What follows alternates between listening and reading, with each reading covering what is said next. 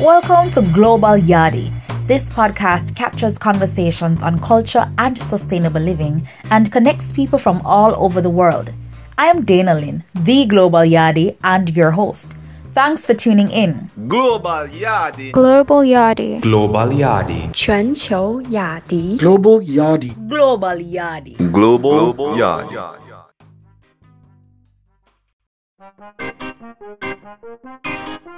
Hey Global family, thanks for tuning in for another episode of Global Yardie. But guess what, this is not gonna say it's a special episode, it's a different kind of episode because we're doing a pod takeover. Right now I am with... Hi, I'm Eleanor, the Jamaican lab rat. And I'm Derek, a well-behaved guest. No, you're not. You're the co-host. And Eleanor and Derek, you're from... Two Nerds Start a Podcast. Eleanor and Derek, they're PhD students in molecular biology. And why are we here? I was boasting about them, like two scientist friends. Guys, so I think I would have reached out to Eleanor before the other day. This concern about vaccine skepticism and people being scared of the vaccines. And you know what I realized? It's the people who know the least that have the most to say. So, I remember there are some series of like deep fakes that were going around, sadly, through social media. And my dad, I hope he's not listening to this episode, but he was a victim of it and came across this voice note that was so brilliant in breaking down the vaccine and its role. But the only thing is that it was inaccurate. I felt like it was inaccurate. So I shared it with Eleanor. And, you know, you remember Eleanor, like taking the time to kind of break that down and realizing that people who are unsuspecting would kind of, you know, fall prey to the kind of information that's going around. So I thought that it would be good to have a conversation about vaccines so that people like me and others who, it's not that they'll be susceptible, but we don't know, we don't have a clue about the science behind the vaccines. So, you know, we can better understand from people like you. So you study molecular biology. What's that really? Well, I study bacteria. Derek studies humans, and he'll tell you the better that. one. Right, he'll tell you that. So what we basically, anything to do with DNA falls in our wheelhouse. So I work with bacterial DNA, and I'm looking at finding antibiotics there. And Derek, I work with human prostate DNA, and I'm looking at cancer. So trying to figure out what happens there.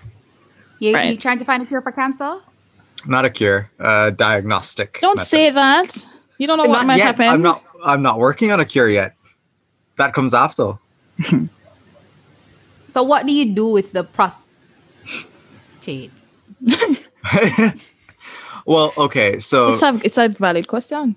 it's a valid as in, what does the prostate do, or what do I do with it? Listen, man, what do you, I feel like I just get nervous. Like, listen, I'm always talking to you. I get nervous when I'm talking to science people because, like, it's like you have the knowledge now. But yeah, you mentioned that you work with humans and prostates. So I was just trying to better understand that relation. Okay, You know, so what I do is I'm looking at the way our genes, the expression of our genes in our prostate cells. I'm looking at to see if we can use that to identify signs of cancer earlier than what we do now, which is just looking at the cells themselves. Boy, Eleanor, the expression of her genes in her prostate cells. Like, listen. So let me tell you, the DNA tell your cells what to do. So he's trying to catch it at the point where it's the DNA is giving the instruction. Right. Before the instructions get started carrying out. Happen and the cancer appears. I'm having fun visualizing this. I'm just picturing Derek, like, you know, in a corner with a clipboard and he's taking notes before the thing actually happens. I mean, I know maybe it doesn't work like that in reality, but from my understanding, it's kind of cool. It's more like Derek hunched over a machine crying because his PCR didn't work. Mm-hmm. But no, that's not the point. All right. But yes, Derek and Eleanor, I think, you know, this is a very important topic that we would talk about. Like I said before, with the pandemic. And you know what is interesting? I feel like almost everybody, like a lot of people are hypocrites because you remember when everyone was very concerned when the WHO declared that we're in a pandemic. And I don't know if you guys remember, like there was initial conversation about, you know, the need for a vaccine and people saying, oh, the vaccine's not going to be ready until the end of the year, maybe January next year. And no vaccines are ready and people are like, oh, I don't want it. Mm-hmm. So I don't true. know. Is it just me? No, Like, it's not you. No. That's humans. Exactly. Yeah. So I'm like, but we all And it's the were same waiting on- ones. Yeah, like how comes the vaccine that we were all waiting on, all of a sudden, no one wants it. So I don't know why are people afraid of the vaccines? So I want to give a disclaimer before we get into anything. Definitely. So I am a strong anti-vaxxer, and that has always been my approach.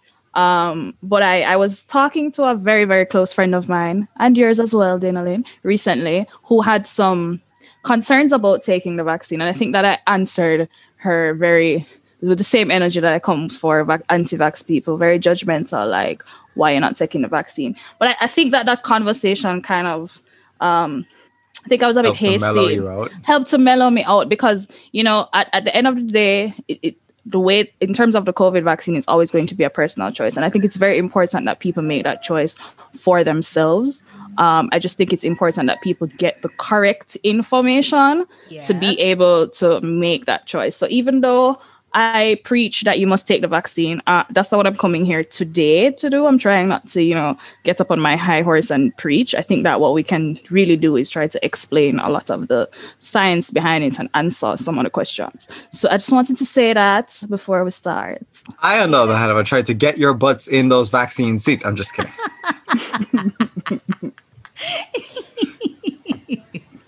Sorry, no, okay. No, but that was a very necessary disclaimer for real, Eleanor. And I think that's the issue as well, where my problem is that I don't want people who don't know a lot about the vaccines, swaying other people who are likely to take it. So if you are armed with the correct information and whatever decision you make following from that, then it's completely up to you. But don't be so strong in your stance about something and you don't know the facts. Mm-hmm. And that's why we're trying to, tell you, get the facts. My dad used to tell me, and I think it's relevant here, that he would rather trust a mechanic who says he doesn't know what he's doing than trust someone who might know what he's doing. Meaning that, like, sometimes people know, like, half of something, and then they take that and kind of speak as if they know the whole thing, when sometimes the half of what they're the half that they're missing is really important, that you can't get a whole thing. So sometimes people kind of understand something and then they speak about it and then they don't really fully grasp everything, and that can spread a lot of misinformation and confusion. Because when they seem like they're talking about something, especially when like the first part of it is correct, you're like, oh, so the second part of it's probably correct, but not always the case, Yeah, that's so true. So just a little back, I guess, information or story not backstory, but just a little overview for listeners. I think there is at least 7 different vaccines across 3 platforms. And I'm getting this information from the World Health Organization. So 7 different vaccines across 3 platforms that have been rolled out in countries. And of course, vulnerable populations in all countries are the highest priority for the vaccination. And currently, there are more than 200 additional vaccine candidates that are in development, and some of them are in clinical development. And I know that Eleanor and Derek are going to help us to kind of break down and understand these things. And based on, the work of the World Health Organization and their partners, all hands are on deck to speed up the development of safe and effective vaccines and supporting the building and the manufacturing capabilities and all that good stuff, working with the governments and the manufacturers so that people can have access to vaccines. But that's the thing. The first thing I saw, safe and effective, speeding up the development. So that means that we want to have these vaccines available as quickly as possible. So one of the first things I want you guys to tackle, that skepticism that surrounds it when we're talking about why is it that the vaccines have been created so quickly? Is it odd for the vaccine to be manufactured within such a short space of time? I think we have to be honest, because we did a podcast, and I think it was October or November of last year, talking about the vaccine, with the episode, talking about the vaccines, and we were saying that, the timeline, we weren't expecting that we would be where we are now. We were saying the timeline for safe vaccines would probably be later this year. So in terms of the average time that it would take to develop a vaccine for usually, in this case with COVID-19, that process has been expedited. So I understand the concern that it feels like, it happens a lot faster than other diseases, because that is the truth. It has happened a lot faster. However, that's not because them rushed the job or they're not doing it properly. That's just because of where the science was at the point in time when COVID-19 hit. And also the fact that, COVID-19 was a global pandemic, and it's really rare that you have all the scientists and all the researchers around the world working towards a common goal. We don't really see that. Even with Zika and other things that vaccines are being developed for, you don't have that kind of global consensus and everybody putting the effort behind it that you have with COVID-19. Awesome. I'm happy you said that, because now I don't feel too bad for trying to explain to my mom. Like we were having a conversation, and obviously it's gonna come up, and I was just saying, like, it's like the first time in the world where everybody has the same priority. So just imagine, and I was just using a family analogy, where think of a family and you all have your individual priorities. So you're spending your money and your attention, on one thing. But what if you decide to build a house and everybody's working on building one house? I felt like, you're pooling your resources, you're pooling your time and energy on building that one house instead of Derek, Eleanor, and Dana-Lynn building 3 individual houses. So I felt like it was like, so I'm happy that you said, so it wasn't a rush job. It wasn't a rush job. Yeah, that's a really good analogy, because like Eleanor said, I mean, when you look at some of the other things, I mean, the one I like to look at was the Spanish flu, which happened in 1918. And that happened during a war. A lot of the time we get these outbreaks where we don't work together as a planet to try to fix them. But this is kind of the first one where it's like, we're really pushing together. And I think kind of like we'll probably talk about later on, though, that not only is there a lot of people working on it, but we've advanced to the point where the methods that we're using are just inherently faster than older methods as well, because they become so much more effective. So if we had to do this same thing years ago before we had some of the techniques we have now, it would have taken longer. But the techniques that we use help us to accelerate that as well.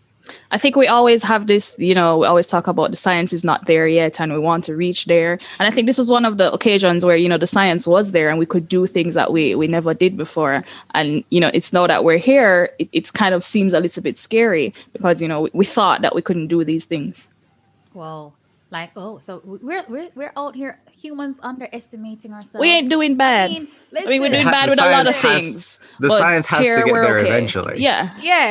I might sound reductionist when I say it, but like, I'm like, come on, people. Like, I believe in the science. Like, we put people on the moon. Look how many incredible things that we've achieved. And now there is a pandemic that is killing off so many people and basically brought the world to a standstill. And you are skeptical because scientists came together globally to produce something that could really help us get through the pandemic. People are going to ask you, why haven't we cured cancer or AIDS if we can? I guess I'm not supposed to play devil's advocate, but I even remember having a conversation with you before, and with the HIV or AIDS thing in terms of the mutation of viruses. What's the difference there? So why haven't we? What's it with COVID? Why we can find a vaccine for it as a virus? How that mutation thing work now? Derek, you want to go? Sure. Okay. Viruses are all really different. HIV in particular loves to mutate. I mean, all viruses can mutate, and some mutate more than others, but HIV mutates to such a high degree that it's really hard we have an understanding of it, but it's really hard to come up with techniques to combat it, because we try one thing and then it mutates and it no longer is affected by that thing. And HIV in particular, actually, we'll get more into this, I'm sure, but HIV in particular actually integrates into your DNA. So as your cells replicate, it's replicating the virus with your DNA as well. So it just becomes even harder to get rid of. HIV also infects the same cells that are trying to get rid of it. Right. So it targets your immune carbon system. Copy.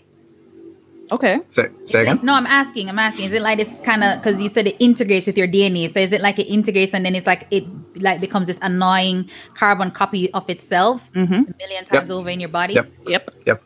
And whereas normally, like if viral DNA or viral viral DNA is in your cells.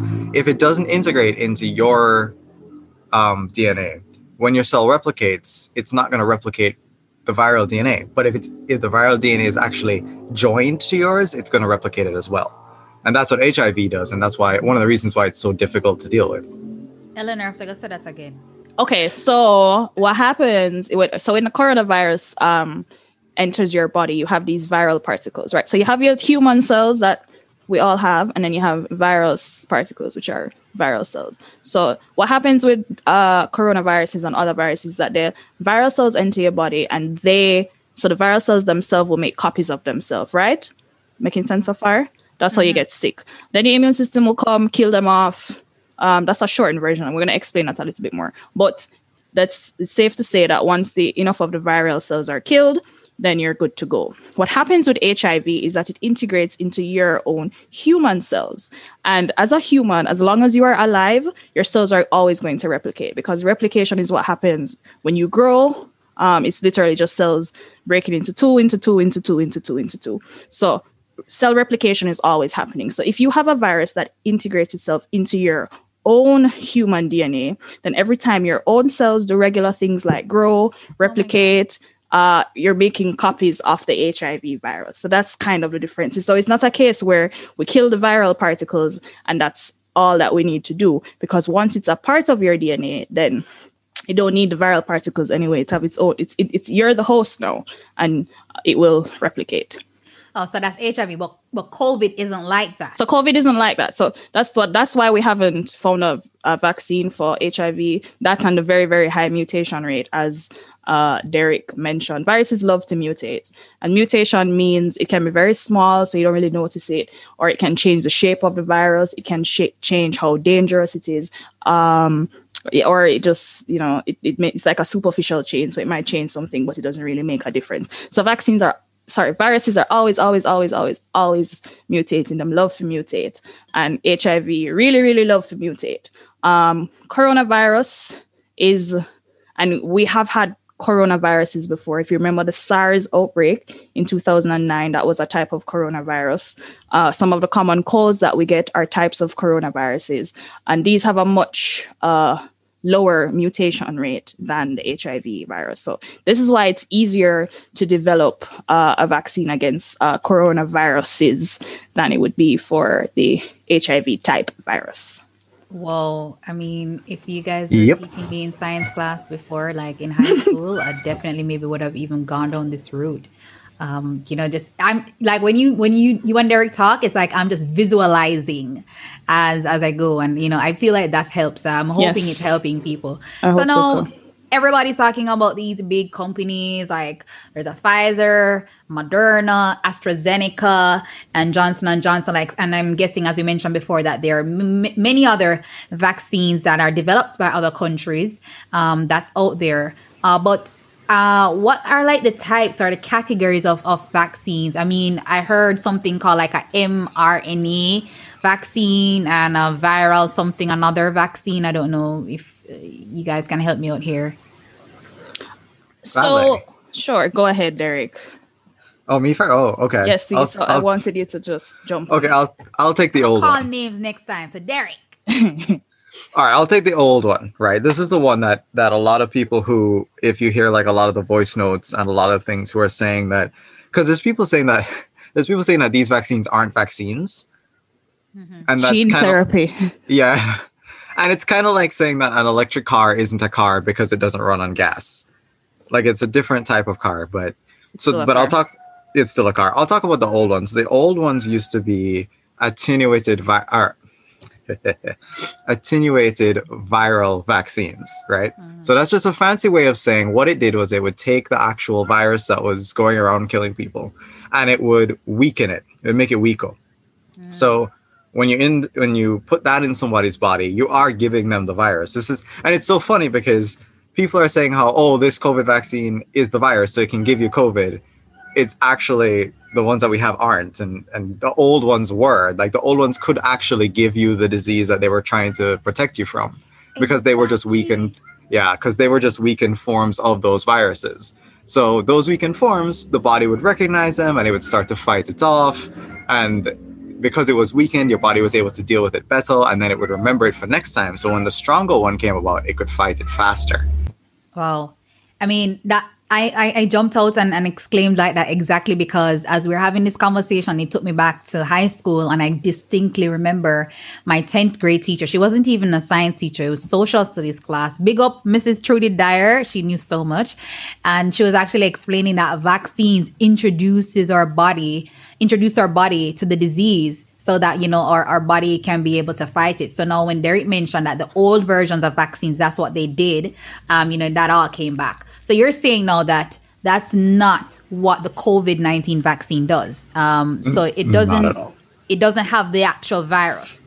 No, the ones that we have now, the COVID-19 I mean, I think there's some that I'm sure are being developed like that. Yeah, some but of the them ones that are attenuated. Right, but the main ones that are out now, the Moderna, the Pfizer, the AstraZeneca, those are all a new type of vaccine that don't actually use the virus. I can't say they don't use the virus at all, but they are not the virus itself. Oh. You don't have any risk of catching the disease COVID-19 from getting those COVID-19 vaccines. Oh, okay. All right, so I'm going to come to the mRNA thingy because I know that we would have had some voice notes and information, you know, declaring that, oh, this is what it does, and it's actually not what it does. But real quickly, though, you know, from the increased sensitization with the pandemic, you know, it's crazy. Like a lot of people, your mental health took a toll just by watching the news, just by, you know, being too absorbed in media. So now when we have cases like the blood clots with Oxford.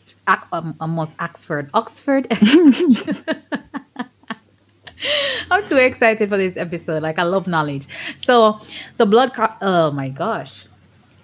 The blood clots with AstraZeneca. Yeah, that's not a Jamaican bad word. So with the AZ the blood clots that has been happening with AZ and, you know, the Johnson & Johnson, I don't know if it's still on pause, but are these novel issues, or are these typical things that may happen? And I know there has been a lot of pushback because, you know, some people are saying, yo, this is serious, this is huge. And then some people are saying, guys, it's not statistically significant, and it's, you know, just a small portion out of you know, millions of people who've been vaccinated. So should we be concerned about these things? Does it mean that these vaccines should not be used? Like, what's your take on it? You know, I think that the recall on the vaccines is proof that the vaccine review process is working, right? I'm going to talk about the numbers, but I think that we should all kind of take heart in that, just because it means that somebody is spotting up. If there's a problem, the problem is being spotted, and they're looking at it. If they need to pause the vaccines, they're going to do that and do the research and make a decision that way. And that's something that we want to happen. Because if there is something serious that comes up, we want there to be a system in place that's going to catch it before something bad happens. That being said, blood clots are one of the very rare side effects of vaccines. They affect a very, very low percentage of the population. And I'm not going to discount that low percentage because we're going to talk about it later. And a low percentage still means people, right? So 1% of 1 million is still, I can't do maths. I don't know why I did that to myself. But like 10, 100, whatever. It's still a decent amount of people. And if you're one of those people, then you are going to be concerned. That being said, the risk of you getting a blood clot from COVID-19 itself is much, much, much, much higher. Wow. If you smoke, your risk of blood clots is much, much, much, much higher. If you are on any type of birth control, especially oral, well, not any type, sorry. If you're on any type of hormonal birth control, your risk of blood clots also super high. Well, not super high, but a lot higher than the AstraZeneca vaccine. And I'm just giving all of these examples to say that the trade-off really isn't. It's not a serious enough issue for you see this all the time. Vaccines. You see this all the time with any newer thing like this. There's always like people want there to be something wrong with it, so they try to right. Yeah. So they try to latch on to whatever. But realistically, I mean, like they, for example, you know, Johnson & Johnson, they halted use of it. And I mean, some states are starting back now because it doesn't seem like it's actually like a thing, that there's any significant risk, but they halted use of it. to make sure. And I mean, like Eleanor said, that's a process at work. Right. And that's the reality. And you know what gets me? Because there's so many things that are happening every day, and whether pre-pandemic, during pandemic, that we don't think about, that we should be probably concerned about. And everybody is latching on to the vaccine and the skepticism, and it's very concerning. I don't think I mean, I can understand in some regards, but sometimes I really have to push back, because I was having a conversation with somebody and saying, you take vitamins every day, like you've never even stopped, like for years you've been going to the pharmacy religiously taking vitamins, and you've never stopped to consider the ingredients and what this does. So somebody like my father, who, he's a strong proponent from a long time, being a Rastafarian, and they subscribe to the kind of, the type of diet and trusting in natural processes a lot more than the average person, if I may say so. So I can understand with him where it wasn't as if like he never liked going to the doctor and eating and ingesting certain things. He was always big on looking at immuno-boosting foods and things like that. So I knew it would be typical for him to kind of resist modern medicine. I'm not saying that's the best way to go about it, but I'm just talking, you have other people who just ingest anything. And the other day, I remember somebody sending me to the pharmacy to get some, I don't even remember what I bought, but yes, I was getting some like acidophilus tablets. Yes. But the whole point is that my friend was encouraging me, make sure that it doesn't possess any bulking agents and something else and something else. And if she never said that to me, it wouldn't even occur to me to pick up the bottle and look at what the ingredients are. And I'm like, listen, Dana, you're bad, because I've been going into the supermarket and looking at what is going into my cereal box, but I've never even stopped to consider what's going into, medication and medicine. We get prescriptions all the time. And I'm making this long point to say a lot of things that we take. I know people who have had horrible reactions from medications, and, we see those... We see those advertisements all the time. If you're taking whatever, you may be at risk for that. and I'm saying, why, it's like everybody has a lot of energy for the vaccine, but there's so many things. And another thing I wanted to maybe say, like cut this long rant short, other vaccines that have been administered in the past, haven't they also have side effects on people? Aren't those things still, being researched now as well? So it's not just COVID that may have risk, right? No, I mean, it happens with every vaccine. I just wanted, I was stuck on the acidophilus. I was going to ask you if you know what's in acidophilus. What acidophilus actually bacteria. Is. There you go. It's live bacteria. Live bacteria. Okay. I have bad stomach problems. Yes, so it's very good. Yeah, you could also just eat yogurt though. It's not the same. No, thank you. I used to, but then I didn't. I think I'm lactose intolerant now, and I get like weird breakouts on my skin, and I don't like that, because I used to feel like I wasn't allergic to anything, but that's why I use the chewy ones. Well, lactose intolerance is also something that can develop with age. Yeah. Oh. Yeah. A lot of people actually get lactose intolerant with age. As you get older. I'm aging because I'm like. Sorry, that was a tangent. You were asking about other vaccines and other side effects. Yeah, like I'm just saying, I was trying to counter, you're having conversations all the time, and I was countering to somebody that, trust me, I'm sure that MMR vaccine or other things that a lot of, I'm pretty confident that there has been ongoing research on the effects of other vaccines across age groups or people within different countries and so forth. But maybe because we're not actively paying attention, we don't know that, because now all eyes are on Corona. So, and I know the concerns are valid, because my aunt was saying, hey, we don't even know what the impacts of the COVID-19 vaccine will be on kids who are going through puberty, and pregnant women. All these things. But, what do you say as a scientist to help us, because we're freaking out about all these concerns and questions. So what do you say to us? Okay. You ever take Panadol? That's just it. That's what I'm just Panadol saying. Panadol has risks too. And if you take, Panadol with alcohol, that's not good. all of it, what I'm trying to say is, a lot of these things have risks, and I think Eleanor will probably talk more about it, so I'll let her talk. But the risks of the vaccine. No, Eleanor, you go before I get too worked up about it. Yeah, the truth is that everything has, so the same way so we hear all of these advertisements and then them list all of the side effects, all of the things that can kill you if you take the pill. The truth is that everything has side effects, and vaccine side effects aren't usually life-threatening. So you will have blood clots, you'll have maybe Bell's palsy, which is when parts of your face is paralyzed for a little while. But as we keep saying, the part of the process is monitoring these side effects. And for any drug, Panadol, the vaccine, any other things on TV, to get approval, they have to pass a certain level of safety testing.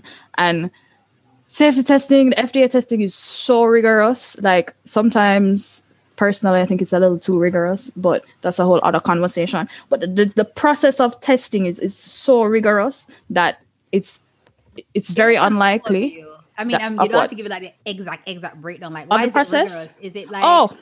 You have to all right. So you have to start from So when you're developing a vaccine, so when COVID did bust on the thing, they were like, okay, how are we gonna start developing a vaccine? So you always start in the lab. You never start in animals. You never start in humans. The first thing that you do is you take the virus cells and you figure out basically how to kill them. I'll just shorten it. Is that the preclinical stage? That is yes. This is what is called in vitro studies. So in vivo means in life, in vivo. So that's when you actually do something on an organism. In vitro means you do it in the lab. So you're like test tube. Right, test tube. Right. Yeah, same test tube. So you're kind of right. Like preclinical can be in vitro, but it can also be in like animal models as well. Okay. So after you move from the in vitro phase, once so them say, all right, this is killing the virus, make we test it on some animals. So that's the next step. So they test it on the animals.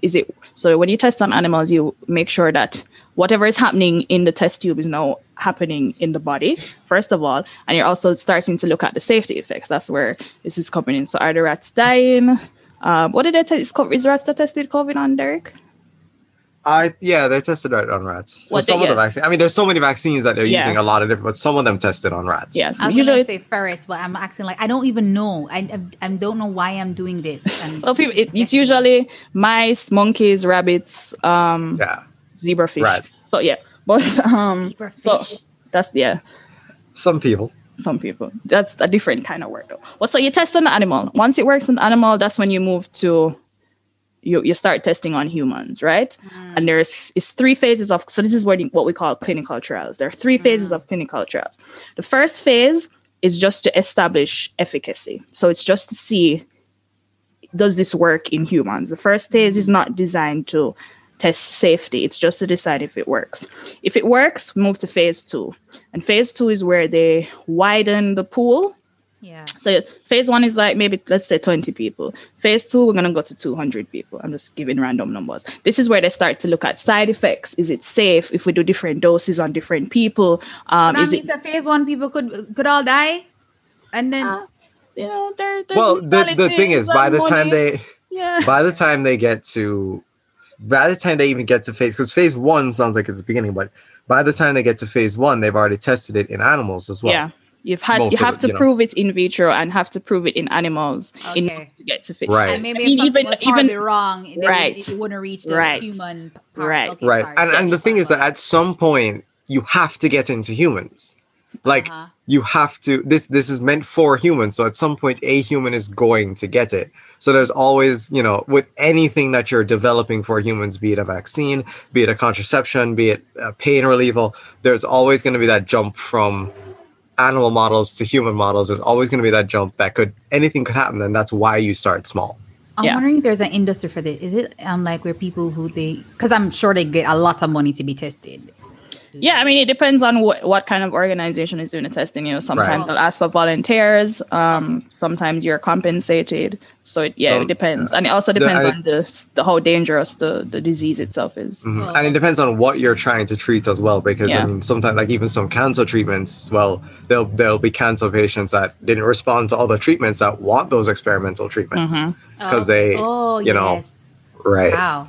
Right. So I interrupted Eleanor and she was, explaining that phase 2 is with like, obviously more than phase 1, like 200 people and stuff.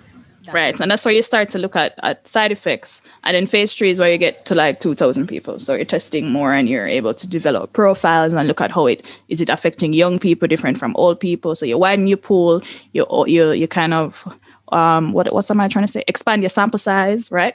And you look at the different effects of different people. This is where, so I remember, I think at the time that we did the last episode, I think it was a Johnson & Johnson, it had failed something was happening in one of the clinical trials and they moved, I think something was happening in phase 3. So they moved it back to phase 2, addressed those problems and then retested. Right. And again, that's an example of the process working. So the Johnson & Johnson did not come to market until they said, hey, we have a problem. We fix the problem. We come back. It works. Now we go to market. I'm going to ask a very weird, well, thanks for that, love the breakdown so we can better understand that these things, with the transparency and the clarity in understanding the process, very important so that we can be less skeptic about why and how these things happen. But I don't know. I hate being... I'm laughing that it isn't even out yet, but I heard a conversation like somebody was like, listen, I'm not taking the vaccine because, like the ingredients, I don't trust it. And I'm not, having anybody inject me with anything that was made from a dead monkey. So I was like, what? What? Oh, that hurts.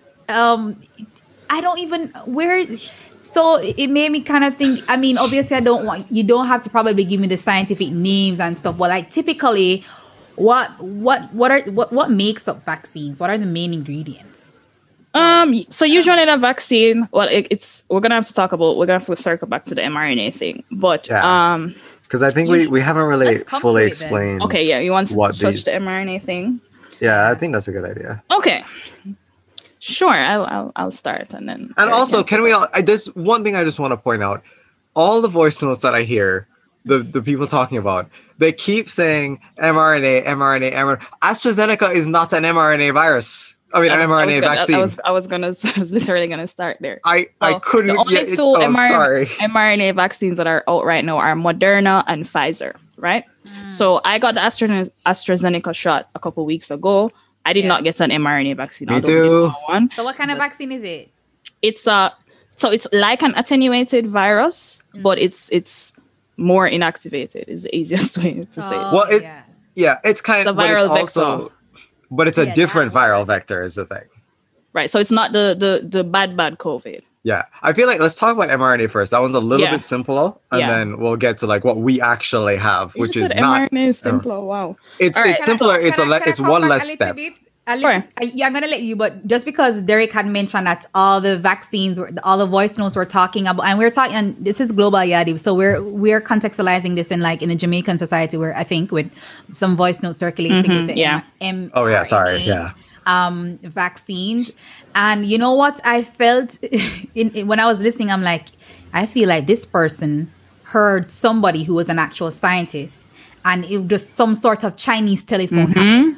So, because obviously if you have the knowledge and if you have the scientific knowledge, you're not going to meet the kind of false claims and inaccuracies that were there. So I just felt like, okay, somebody was paying attention and they really were interested in this material and they turned around to share it, but then it just came out differently. Yep. Okay, Derek. No, I think it was Eleanor, right? All right. So mRNA. So what is mRNA? So let's backtrack. So DNA, we talked about DNA. DNA is basically the blueprint of your body. So everything that your body does when you breathe, when you digestion, how you look, people say how your personality stay. All of that is because of the instructions that are written in your DNA. So your DNA is instruction box. It's the blueprint. It's the layout of everything. Your RNA, so DNA stands for deoxyribonucleic acid. RNA is ribonucleic acid. So it's DNA's. So sexy. Sorry, I always thought. It's DNA's little cousin, right? So DNA is the big shot. RNA is the cousin. So DNA, I don't know if you've ever seen how DNA looks. The double helix.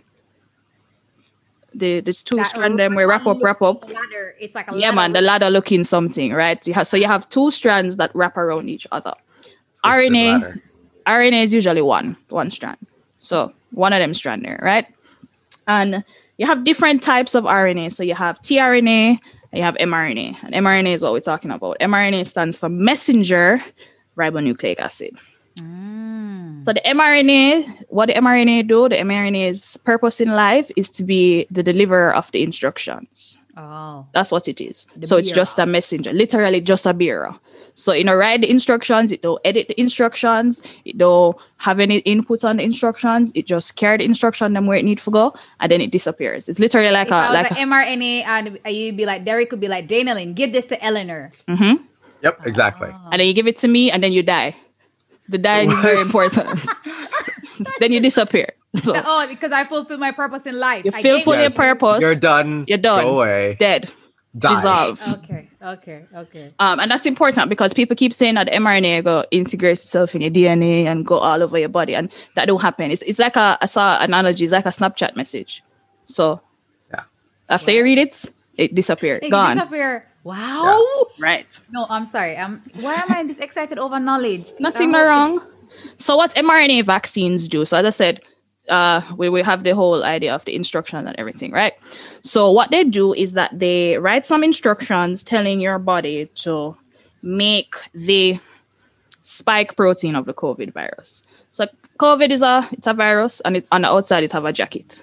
I don't know if you've ever seen the pictures of COVID with the spiky things on the outside. Yeah, it's like a little minesweeper bug. Right, like the little minesweeper button. So the spiky part is called the spike protein. So just think of it as a jacket that the virus wears. So all of the bad stuff is in the inside. The spike protein is what allows it to attach to your cells and get in. So what the mRNA, what the scientists do is that they write these instructions telling your body, hey, make this jacket, not make the COVID virus, not make anything else, just make the jacket. Just make the jacket and let the jacket float around in the body. So the mRNA comes, delivers the instructions, dies, Guys, yeah? nah, forget that. And it delivers the instruction. It doesn't go to your DNA. So what usually happens is that, as I said, the instructions come from the DNA, which is like the CEO of the company, to the bearer, and then it goes to the cells in your body, which make carry out the instruction, the workman them, right? Right. What the virus does, it's skipping the head office. So we're not talking to the CEO. It just come in, talk to the bearer deliver the instructions. So at no point is the mRNA interacting with your DNA. All that is happening is that the workman them in the body, I get some instructions to say, oh, make we make this jacket. Them don't know where it come from. Them just see the instructions They're and following blindly. them follow that them they have to do. So your body makes these jackets, these spike proteins that start to go around your body. Your body don't realize that it's just a jacket. Your body think that, oh my God, this is COVID. I have COVID. I have the virus. So I'm now going to respond to the virus as if I had COVID-19. So that's when you start to get an immune response. I'm going to turn over to Derek because immunity, every time I start talking about immunity, I get myself very confused. So I'm going to ask Derek to explain what happens when, when the body see the jacket in the body. Oh boy. Okay, great. This wasn't my favorite part either, but essentially, here's what happens.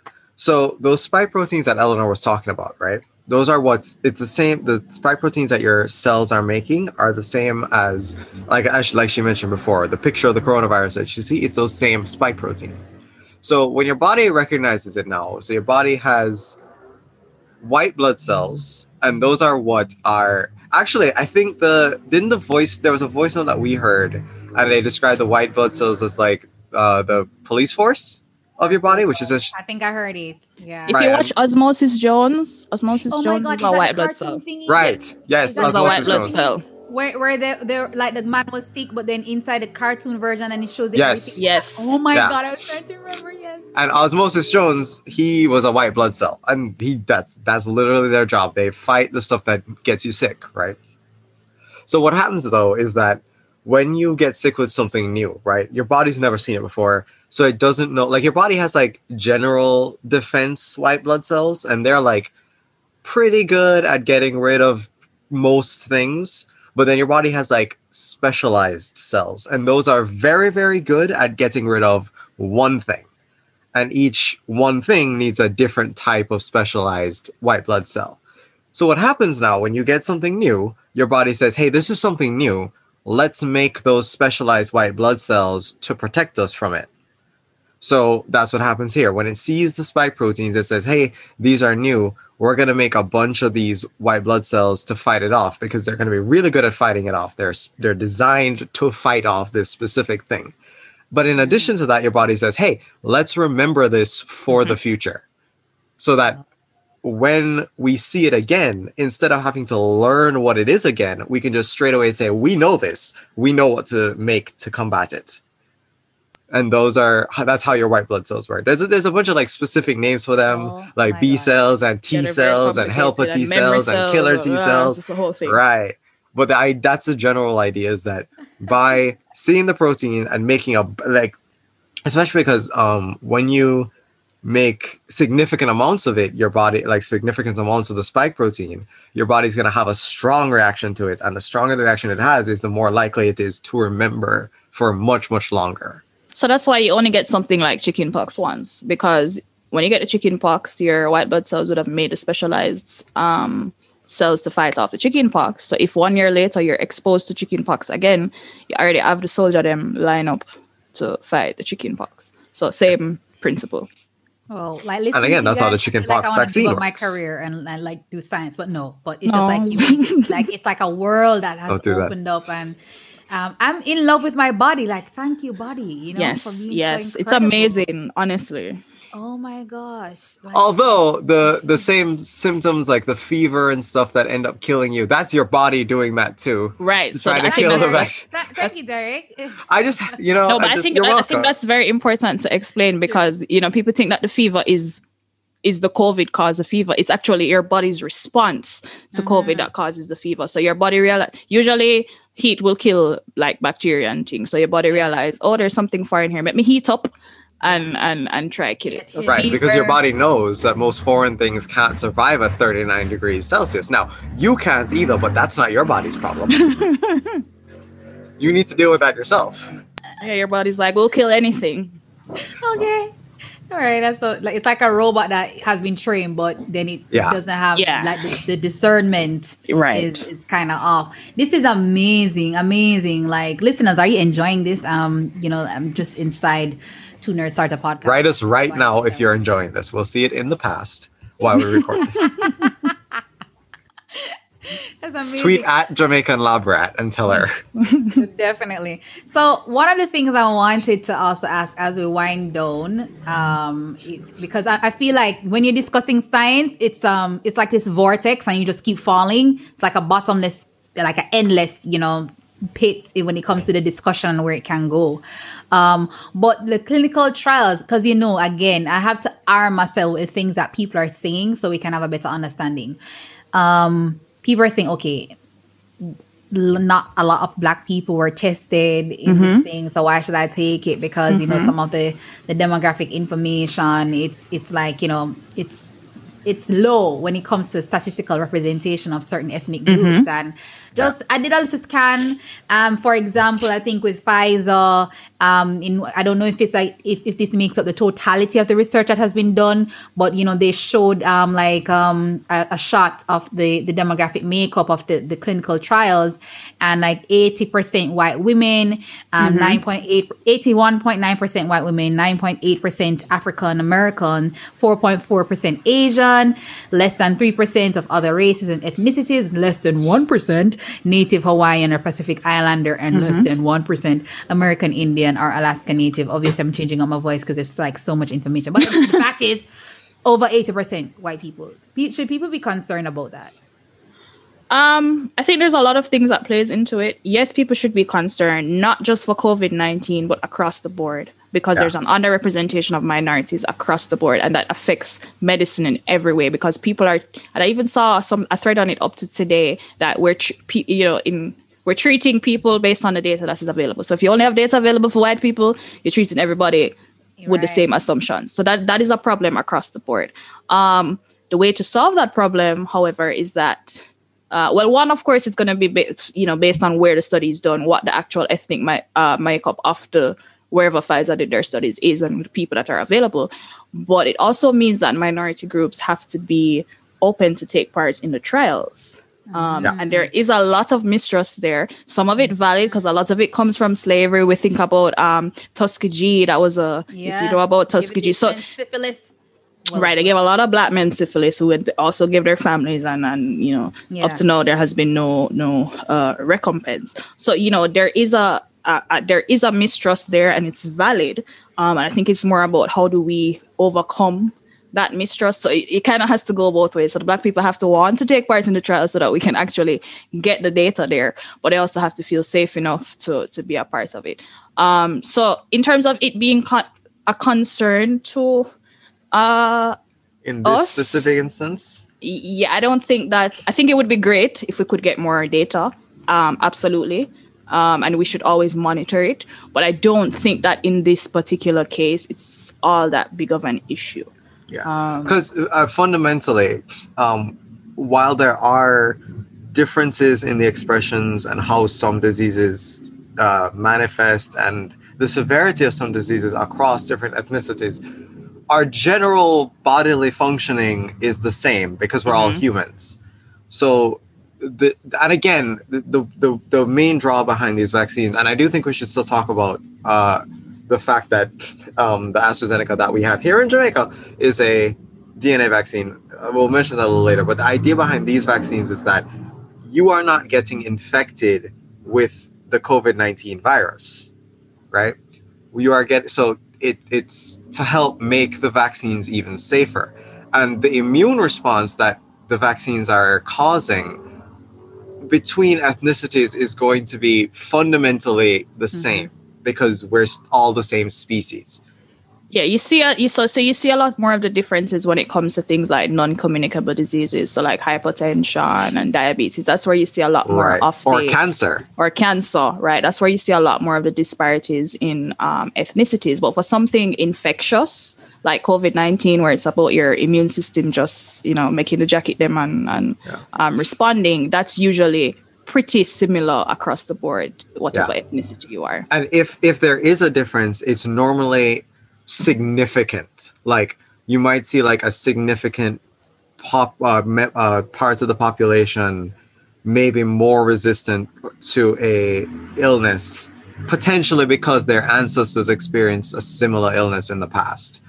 So sometimes that can happen, but it's usually much more of a significant, like there's an obvious trend there. Like it's not that hard. We would have seen it already. Yeah, we'd have seen it already, which we don't see.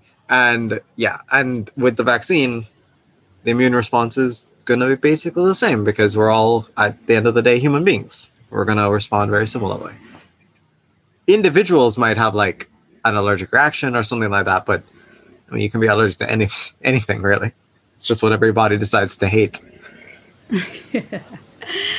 All right. So that was, I should be taking notes from this conversation. The only thing, and just to add on to something Eleanor said before, well, kind of add on, but when she said, and she's correct, the mRNA doesn't go into what's called the nucleus of the cell, where your DNA is. That's 100% true. The AstraZeneca does, though. It goes into where the DNA is. Yeah, but it doesn't go into your DNA. But it doesn't go into your DNA. Yeah, it's right. Valid. That's the thing. So and I think that's where a lot of people are getting afraid, because I think that some people are hearing that it's going in and messing with your DNA or whatever. It doesn't. What happens is, just like how our DNA makes RNA, the AstraZeneca introduces DNA that gives the instructions for the same spike protein, and that goes into our nucleus. And the reason why it does that is all it does is it then uses our own body's mechanism to make the RNA. So it's like instead of the instructions bypassing the head office, somebody is going to the head office and they're agreeing that, okay, this is the instructions that we need to send out. Right. And then the head office will send it out. And the main reason, like the main benefit to that is that RNA, and this is speaking from somebody who my own project heavily involves RNA, and it makes me want to cry. RNA is a wimp. It's so easy to die. It is the weakest thing in your body. The fact that it dies after it does its job, like, I'm surprised it can do its job. If you look at it wrong, it dies. Sperm is better. Sperm. Sperm if you is look, stronger than if you mRNA. think about And RNA sperm too is hard, very it dies. weak. Yeah. If you think about RNA too hard, it's gonna die. But DNA is tough. So that's why AstraZeneca is so much cheaper and so much easier to transfer, because the fact that it's DNA based makes it a lot hardier than the others. Yeah, but it mRNA does is not. expensive. Yeah. So why is But it this very- weaker thing expensive? I don't get it. Why the what is expensive? Why is the weaker one expensive? Cause it harder for keep stable. Yeah, it's harder to transport it because it needs to Yeah. stay really cold. Like really cold. And transferring something that needs to stay really cold is hard. Okay. Yeah. Well. But importantly, even though it does go in the AstraZeneca does go in the nucleus, it doesn't touch your DNA, which is why Yeah. it is not gene therapy. Yeah. What's gene therapy? I don't know if I want to go down that route, but just to understand, I don't. So gene therapy is literally so it's if we're doing that on altering your DNA, that's gene therapy. Right. So anything that alters the DNA of an organism that it goes into is no, I don't want to say that. Anything that does that with a therapeutic purpose. is Yeah. therapy. For a good thing. For a good way, with good purpose. Okay. Like what HIV is doing. So HIV is like antigen, Nega gene therapy. It's There bad. you It's go. gene therapy, but bad. Okay. Oh, so and definitely COVID-19 isn't. I mean, No. based No. on everything that you just said. No. I maybe shouldn't have said that in a questioning tone. You know, I should have said that in a more definitive way. COVID-19 is not, nor are the Definitely not. vaccines. So I'm really hoping that people take the time to listen to this so they can understand. Get the facts, then get the vax if you want to. Get the vax. I like that.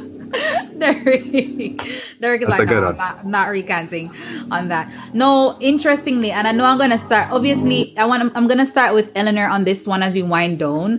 Feel like this is gonna be the last thing I want to explore because we've been into the science of the vaccines and all that, the implications from that. And I mean, there's so much more that can be uncovered, but we're not here to talk about the political economy and all those other things. It's a never-ending discussion. But I had kind of got excited about the episode and put it out on Global Yadi that we may be talking about it. And, somebody had said that it might be interesting to dive into vaccines on a whole and the environmental impact from rapid mass production, vaccine wastage, Oh wow. disposal of spoiled vaccines and needles and etc. Ooh. Then we'll tie it back to COVID. I feel like I want to understand the process of developing a vaccine a little more. I think we had touched into the last that thing about developing the vaccine. I thought we explored that earlier.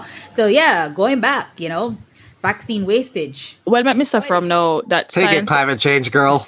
as a scientist and as a climate change advocate, it's a very tough position to be in because science is a very environmentally unfriendly space. Just because everything that we use is single use, so you're throwing away gloves every time you use it. You're throwing everything has to be sterile. So and most of the things we use are plastic. So you use it and then you throw it away. So I know that even just to think about my lab and Derek's lab in terms of We don't talk about my the lab. amount of waste that we're producing. And COVID-19 itself, just with the masks, not even touching the vaccines, the mask and people wearing gloves and the shields and all of that, we're definitely going to see the impact of that on the environment. I know we're sanitizer already bottles. seeing it. Hand sanitizer bottles, all of them somewhere. So let me just say that from the beginning. That I would love to find a solution to make and there's a lot of styrofoam in science though, because everything to keep things cold we use a lot of styrofoam and we know how bad styrofoam is. So I would love to see science clean up. I don't know how. That's not my fight. I'm definitely. But I mean, outside of that, before you even have anything else away, I know that as an advocate myself, I don't even think I want to pressure anything into reuse because when it comes to, as you mentioned before, when it comes to medical and health things, it's very different when you think about these kind of contaminants. It's a whole different ball game from just saying, hey, like last week I was very happy to purchase some makeup, reusable makeup cloths instead of wipes. It's not the same. Okay. It's not the same when it comes to these kinds of things. So, Yeah.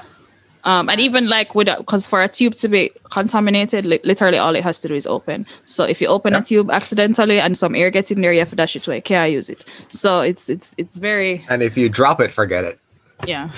That being said, though, so vaccines specifically, because you spoke about vaccine wastage and seeing vaccines go to waste is very It's very stressful to me. I don't know if it's because I go to a low budget university and everything is very expensive, and I know how expensive reagents are.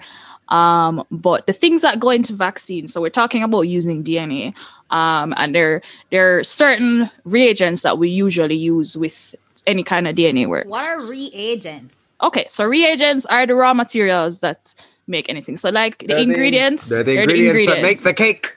Right. So same way you have a list of ingredients for cook. No dead monkey not in there. Usually in DNA research, you have enzymes that cut up the DNA. And then you will have some kind of protection. So for mRNA vaccines, I know it's a lipid protection, which is basically a drop of oil. So it's you do all of the stuff in the lab, and then you package it into a tiny drop of oil. Basically. So everything is manufactured in the lab, like there's no extraction like from plants or animal fat or okay. So, with mRNA vaccines or DNA vaccines, all of that would be done in the lab. So they do all the sequencing stuff. So they're basically write the instructions in biological form, package it, and that's pretty much it. I think the most out there, in a skeptical way, like when you say all this DNA sequencing thing, like what makes it? What makes the DNA? Like chemical things? Naturally occurring chemicals. DNA is deoxyribose nucleic acid. So it's a sugar. It's a type of ribose. It's a type of sugar. So you have glucose, you have sucrose, you have fructose. Ribose is just a type of sugar. Yeah. And then it has proteins attached to it. I think that's the easiest way. I was just trying to understand in like my 5-year-old mind, like what's a starting point, because I felt like, this has to be extracted from somewhere. So you as a human being, you're made up of carbon and proteins. That's what you are. So I think other humans and make the DNA. I think what she's asking is where the DNA come from, where the DNA that's being used in the virus in the vaccine is coming from. Yes. So answer that, Derek. Well, that would be they take the viral DNA itself, so they take it out of the virus. But what they do is they cut out the part of the DNA that they need, the part that codes for the spike protein, because the DNA is like Then they make a bunch of copies. So the materials that make up DNA are what are called DNTPs, and the N in it can get exchanged for one of 4 letters, and that's just 4 different molecules. And you combine those molecules in different ways, and then you'll get a different reading of that DNA. Oh my God, I'm just pretending like I understand. Yeah, that was a whole lot. It's hard, because it's really hard to explain. I mean, you're asking me to explain the building blocks of life. Literally. Yes, tell us. Okay. All right, no, I'm just kidding. No, I won't. No. But what he's saying is that there are 4. You can have DNA. We have 4 letters: A, T, G, C, and it makes up a code. And the how the letters are arranged is what the body will translate into the code, and then the code will tell your body what to do, how to work, how to walk, what you look like, how to digest your food, etc. And we as humans, we can in a lab make the individual letters of the DNA. We can make them we can make batches of them. So you buy a tube. We have all of the letter them mixed up. So you have a tube of A, T, G, C, whatever, and you throw it in there. And then you have a machine that looks at, it's like a photocopy. It looks at the original and it says, okay, I'm going to make copies. And to make copies, I'm just going to pull the A's and the T's and the G's from this tube. No, because y'all came home. Like, I felt like that's what I needed to hear, to understand. Good. And I can sleep tonight because now I'm going to just close my eyes and picture me as a scientist, like one of you. And I'm there, doing the coding thing in the lab and stuff. Crying.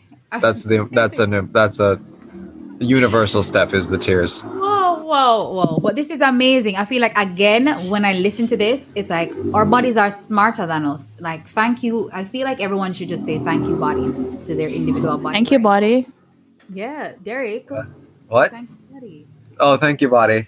Yeah. This is amazing. But thank you Even though you try to for allowing me into your space, because I feel like this was definitely I know I can't say 3 nerds because I'm not. You're a nerd. Nerd. I do want to add something though before we close out. And it's just I think we can like take it home with this, because we started at skepticism and we started at, everything is an individual choice. But vaccination is not about you. It's not just a individual protection. It's actually more about protecting the people around you than it is about protecting yourself. Because first of all, there are certain people that can never get the vaccine. If you're immunocompromised in certain ways, if you have certain types of cancer, if you have certain autoimmune diseases, you can't go get the vaccine. Or even if you get it, it's not going to work. If your immune system not work, there's no soldier in the body to make the jacket them. Yep. Right? I'm sorry, to fight the jacket them, because you still get them made. So it is the responsibility of the people who can get vaccinated to get vaccinated. And that's where you get this thing called herd immunity. So we've been hearing this stupid herd immunity word for the past year from people who clearly have no idea what herd immunity means. Herd immunity is actually achieved through a vaccine. And what happens is that you have so many vaccinated people moving around that the transmission of the virus is so low that people who cannot get the vaccine are very unlikely to be infected and die. Whoa. Yep. Wow.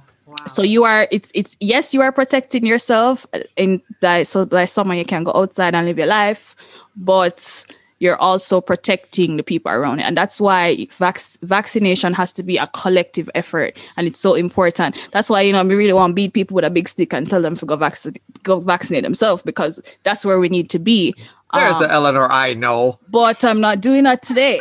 We're trying to get the people. We're not using the big stick. We're trying to use the carrot. So I should put back the big stick? Put back the big stick. Put by the big stick there. But, while you are thinking about yourself and your own reservations, you can think about the people, and there might be people that who can't get vaccinated or who are skeptical about getting vaccinated. It's not just about us. I kind of wanted to say that before I forgot. And something I've noticed from talking here is that when I think about the misinformation that's kind of out there, I don't want to drive this on long, but when I think about it, I kind of get it. Like I get why it's hard. There's a lot to explain behind this. Yeah. And to explain everything, it's so much easier to give half information and false information to make it seem bad than it is to, fully explain to somebody, why those things aren't accurate. So people, do your research. There's sites out there. It's even hard to tell people to do your research, because that's true too. Have the problem of this internet age where everything look real, and not everybody has the background and the knowledge to be able to differentiate what is real. Verify your way. Because I heard a voice note. Derek sent me a voice note last week, and the man was telling people to go and look at AmericanVagabond.com, and I'm just like, that site, I would not. Right? Yeah. That no sound legit. Yeah. So, right. Yeah. Absolutely. But I think we as scientists, we really do need to do a better job of explaining. I think you both did an excellent job, and I think this message needs to reach far and wide. So I'm just hoping anyone that's listening right now, just share this with a friend. Two Nerds start a podcast. You can follow them on Twitter at Two Nerds Pod. Check out, they're on twonerdspod.buzzsprout.com. Find them on Apple, Stitcher, Spotify, everywhere, Google, everywhere, and of everywhere. course, Global Yadi. Yes. Global Yadi. Also follow on Apple, Spotify, Google, and everywhere where you listen to your podcast, because this message, as we said, we are trying to debunk the deep fakes and get out of here with that information, and just, come through with the science, and the science that allows us to really appreciate our bodies. Eleanor and Derek, it was a pleasure running up and down. This was so fun. Yeah, I enjoyed this. This is great. Thanks for having us. I feel like thanks for having me. It's a pod to pod. It was awesome. It's pod. Yeah. Ooh. Two of us did very well, I think. Which two? Three of us, Derek. I don't know.